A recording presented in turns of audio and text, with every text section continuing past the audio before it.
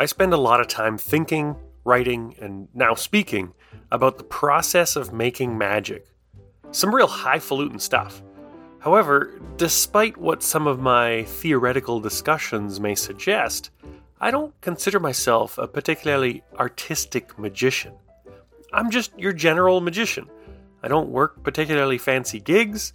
The thing I'm really, really good at is pulling up to an empty community hall, loading in some gear, and turning it into a theater for the night. I'm a one-man crew, lights, sound, and magic. I aim to put on a show which will be an evening of laugh-out-loud entertainment for hard-working people and their family. Or lazy people and their families. Who am I to judge? In the magic biz, we call this a real-world show. It's not really about what I want to achieve as an artiste. Not if I'm selling my services as a magician. Audiences are seeking a solution to their entertainment problem. It's about what they need and what it takes for me to deliver the best experience for them. I'm Ryan Pilling. This is Theory and Thoughts for Magicians. Now, in this episode, I am dangerously close to crossing over from theory to real practical advice. However, it is chock full of thoughts. This is my process, which I've used for many years to deliver the best magic show I possibly can.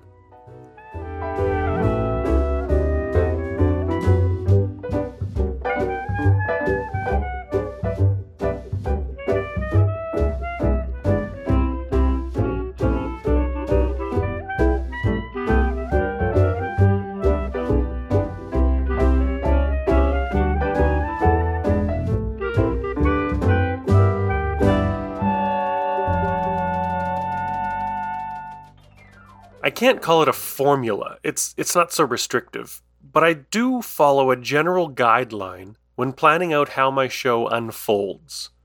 The setup, the warm-up, the pump-up, and the touchdown. The heavy payload of entertainment is packed into that pump-up section of the show. All the wrappings around it are strategic choices to prepare the audience to receive this delivery and carry it with them into their lives. It's not really about what I do, magic-wise, but how I package it into a whole show.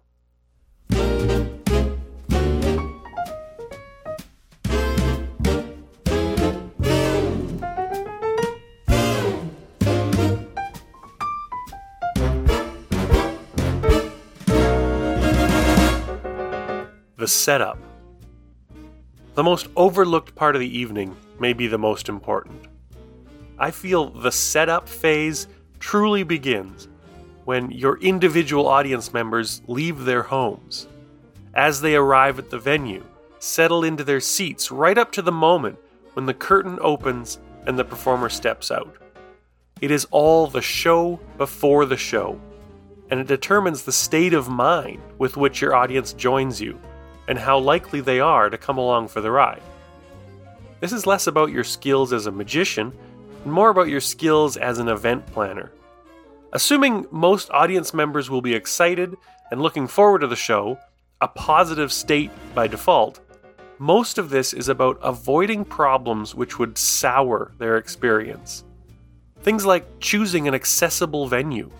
Struggling to find parking will bring you a grumpy audience. Poor signage to get to the theater will have people rushing in all flustered, and their mind won't be open to you until several minutes into the show. I try to do a mental walkthrough of the entire front of house process for people arriving at the show and look out for pitfalls from the parking lot to the lobby, through the ticket line, through the doors, and into their seats. How do we make that experience smooth and painless? Pre-show house music helps people transition from the busy world and settle into your magical space. Light entertainment, be it live or pre-recorded, offers a pleasant distraction for the early arrivals to stay connected. Finally, the smooth transition from pre-show to show has been perfected for a century or more. The soft house music turns to a loud overture. The lights dim. the audience is naturally hushed. The curtains open, the stage lights come up, and showtime. If this whole process rolls out smoothly, you'll have an audience full of people primed to enjoy your performance. You've rolled out the red carpet for them, but they're not ready to commit just yet.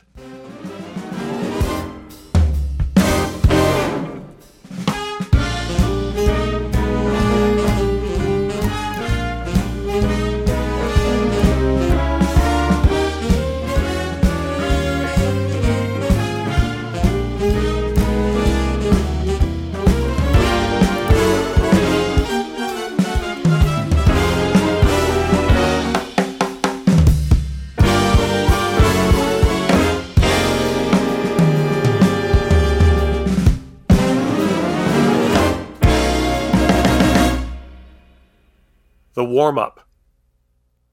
At this point, you and your audience are strangers. Much like real life, you can't just leap into their arms and give them a bear hug. It won't go over well.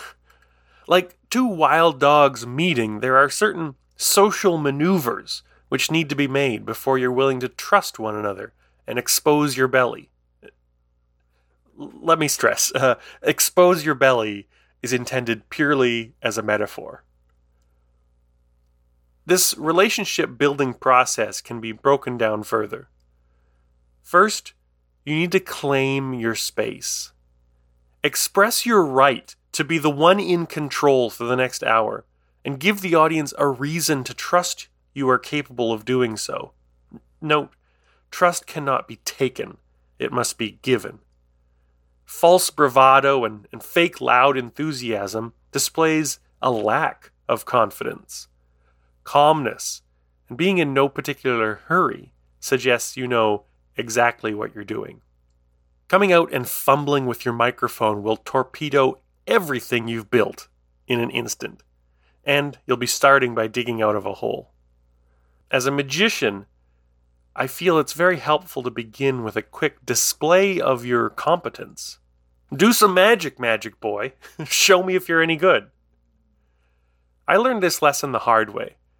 For years, I would plan an awkward start, faking a lack of skill. Looking back, I see how my comedic ruse failed, as it lacked any sense of irony. I just looked like a straight-up, disappointingly bad magician. If I had begun with a quick flash of skill, then my tongue-in-cheek tomfoolery would have landed on more solid ground. The audience wants to feel like they are in good hands. Second, you set expectations. Now that the audience knows they are in your house, they're ready to listen to your rules. You establish your show, the who, what, where, when, and why of this theatrical world. Children's entertainers often take this time to literally explain the rules of the show. Clap when you see something you like. Adults also need this sort of guidance, though not so bluntly, to be taught that they are allowed and encouraged to engage. Okay, everybody, put your hands out in front of you, thumbs pointing down. One thing I like to establish here is that I don't believe in real magic. It's a big part of my science-minded character, but also lets the audience know that they know it's fake. I deliver this message while performing a magic trick, and I ask them to drop their skeptical guard. For the next hour or so, let's just relax and enjoy. This is one of my house rules. Now, in the third phase of the warm-up, we're ready to commence with the warming. My goal here is to share my personality. For me, this means more goofy comedy and less jaw-dropping magic. They get to know me, and I get to know them. I'm also looking to progressively ramp up my audience engagement. Much like the bear hug, I say it's too much, too soon, to ask for a volunteer from the audience at this point. You probably won't get any hands raised, at least not from people you'd want. They don't know you well enough. They don't trust you. I start with low commitment engagement. I ask questions and speak directly to individuals in their seat. No stress, no spotlights in their face. I aim to show that I treat people with kindness and respect, that they won't be the victim of a joke. Next, I will go into the audience and interact with somebody. I come to them. They're still safe in their comfort zone, but I'm entering the audience's bubble. I'm gently advancing our relationship and trust. My energized cards across routine was born out of needing to solve this exact problem with cold corporate audiences. Over the course of 7 minutes, I aim to take them from a collective group of strangers to a group of friends. It progressively invites the audience to participate, both individually and as a group, ending with high fives all around the crowd like I'm Wayne Newton in Las Vegas. Every move is strategic, and it works. By the end of that routine, the audience is fully engaged and ready for the magic show.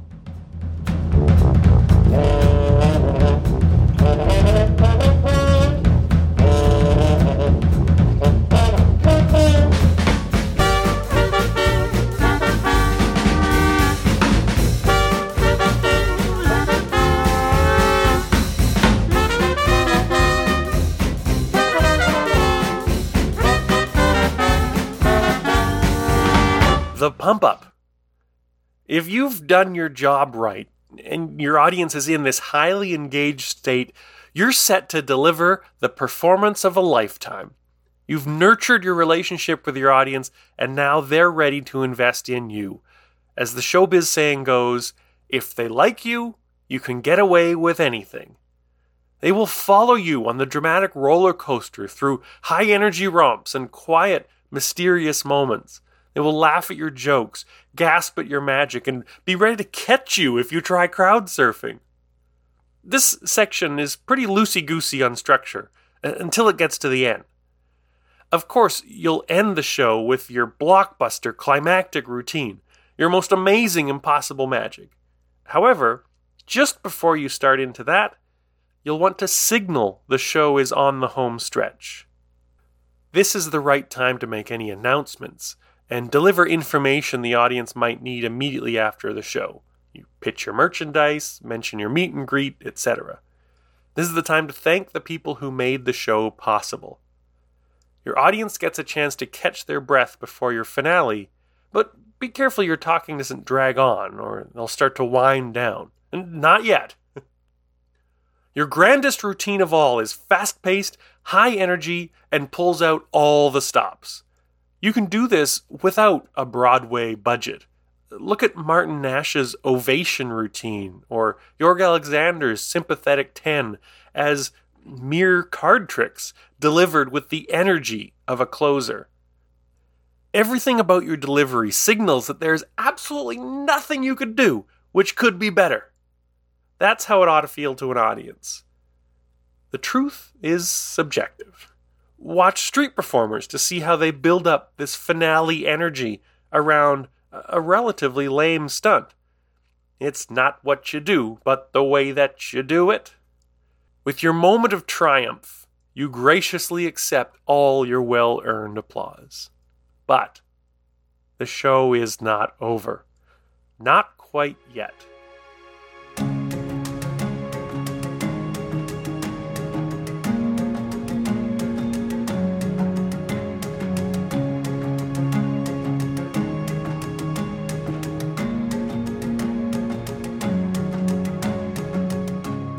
The touchdown.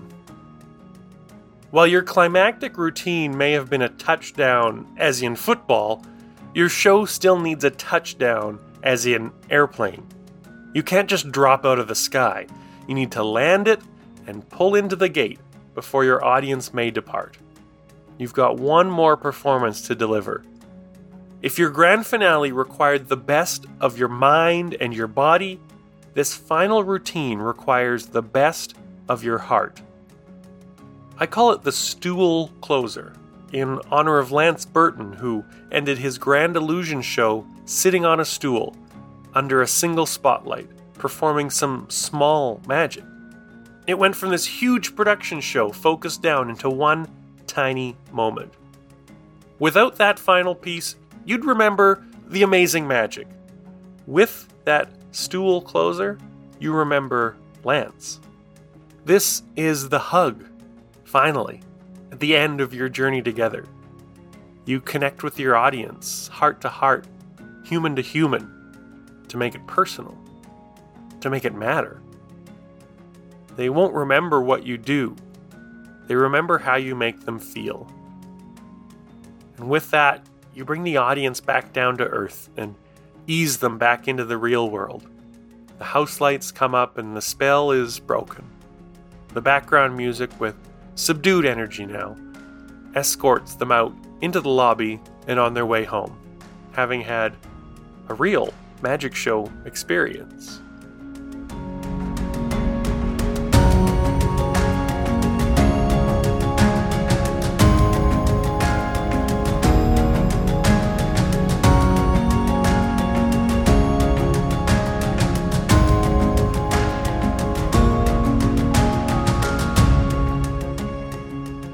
Ultimately, entertainers are in the business of making memories. The deal is, if you spend your time with me, I'll give you a return on that investment. You get to revisit that time down the road and think fondly of it. You squeeze more experience out of your life. The more valuable entertainers create stronger memories. Legendary entertainers may create memories to span generations. This show process is really about working to avoid the negatives, removing potholes from the path towards a memorable experience for your audience, so you may maximize your impact. I hope this made an impact on you, too, and that it's something you'll remember fondly and reflect upon. It's no coincidence that I use music throughout this Theory and Thoughts for a Magician's podcast. I want to control the mood, to take you away from your normal life for a moment and prepare you to be open to some new ideas. I appreciate the time you spend with me. As always, you can join me for more magic at www.magictipsandtricks.com.